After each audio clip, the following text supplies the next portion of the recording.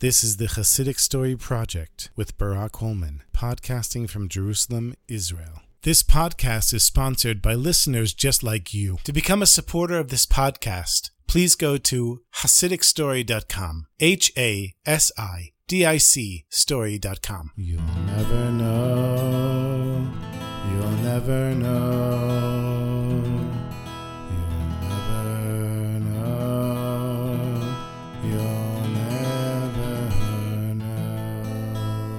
When he was a young man, the holy Rebbe, the Maggid of Zlochov, Rabbi Yechiel Michal, would sit all day learning in the Beit Midrash. One day, there was a local wagon driver who was also a religious Jew, and one time he went out on a trip to take some Jews to some place or another, and even though he had planned his trip back to make it in time well before Shabbos, he made a wrong turn, and before he knew it, it was getting later and later. He was watching the sunset as he was getting closer, racing into town.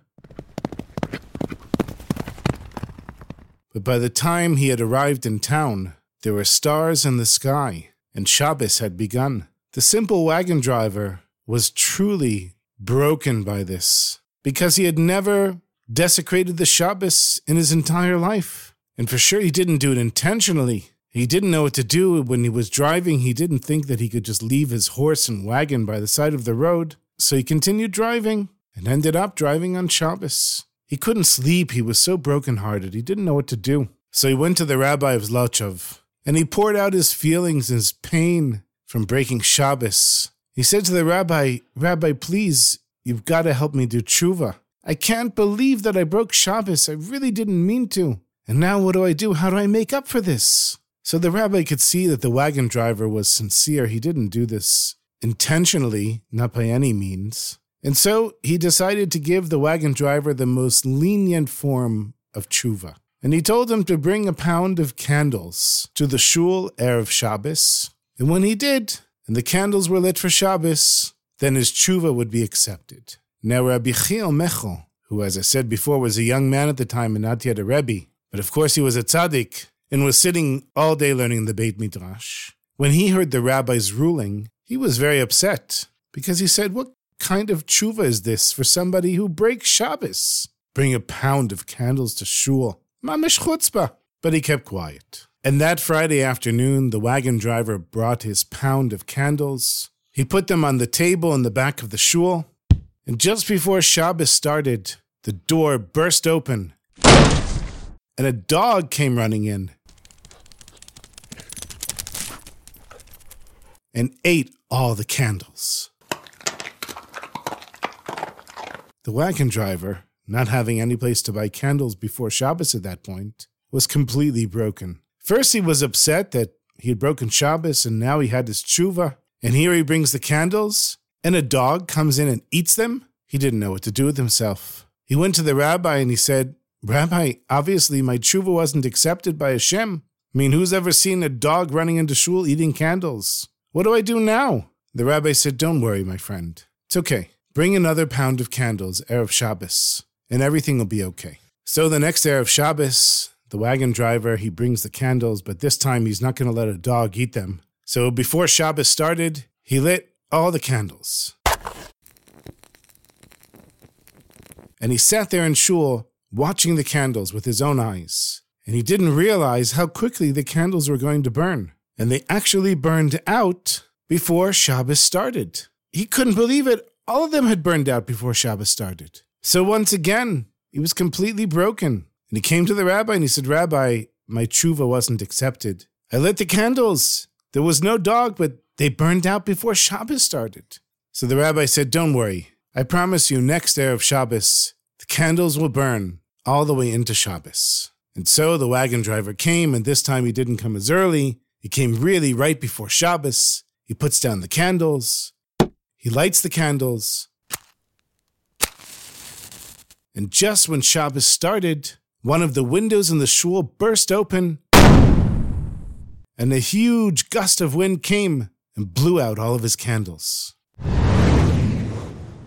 Oh, this poor wagon driver. He didn't know what to do. He goes back to the rabbi and he says, "Rabbi, obviously this isn't the right tshuva, because My candles are not burning. First the dog, then they burn on their own too early, then the wind comes and blows them out. This isn't a coincidence. The rabbi agreed, and he said, listen, at this point you need to go to the Heilige Baal Shem Tov in Mezhibuz and ask him for a tshuva. So being a wagon driver, he got in his wagon, and even though Mezhibuz was many hours away, he drove to Mezhibuz, went to the Baal Shem Tov, and told him the whole story. The Baal Shem Tov, listening, he said, the tshuva that the rabbi gave you is the right tshuva for you. I promise you, bring another pound of candles to shul this Friday, and when you light them, I guarantee that they'll burn. The wagon driver, of course, was very happy, and he runs to leave, but the Baal Shem Tov said, wait a minute. There's a young man who sits and learns in the Beit Midrash there, Rabbi Chil Michal. I want you to bring a letter to him from me. And so the Baal Shem Tov sits and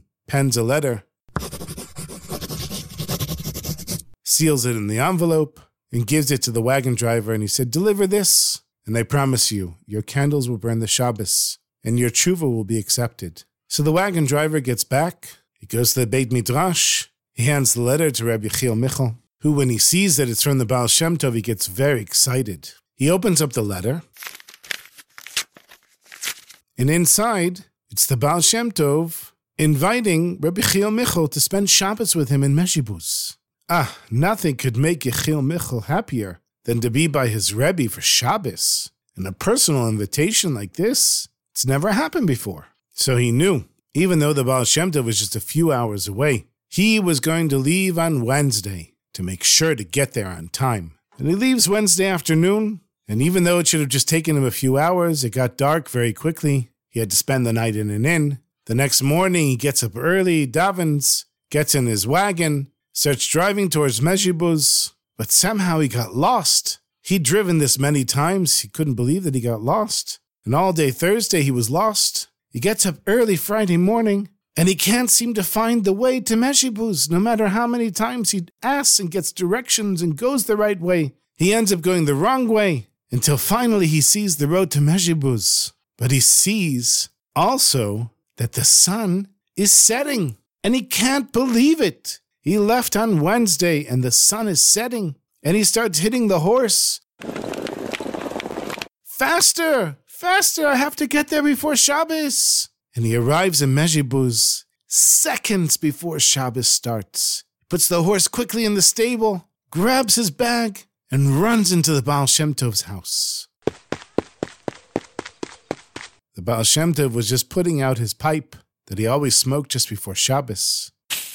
And he looks up at Rabbi Chil Michal. Now back in Zlotchov, the wagon driver had lit his candles. They were burning brightly. Shabbos began, and they burned all the way through the Friday night davening, just like the Baal Shem Tov had promised. The Baal Shem Tov in the meantime looks over at Rabbi Chil Michal and he says, I'm guessing that you're pretty happy that you made it here on time. And Rabbi Chil Michal understood that something was going on. He said, Rebbe, I don't understand. I left on Wednesday. The Baal Shem Tov said, you should know, Rabbi Chil Michal, I saved you from Chilul Shabbos. I saved you from desecrating the Shabbos. And if it weren't for me, you would have been a Mechalel Shabbos. And so now you learned a lesson, my friend, that when a Jew is forced to desecrate Shabbos, and it's not intentional by any means whatsoever, and that Jew is brokenhearted over breaking their Shabbos, then you now understand that a pound of candles is quite enough for a person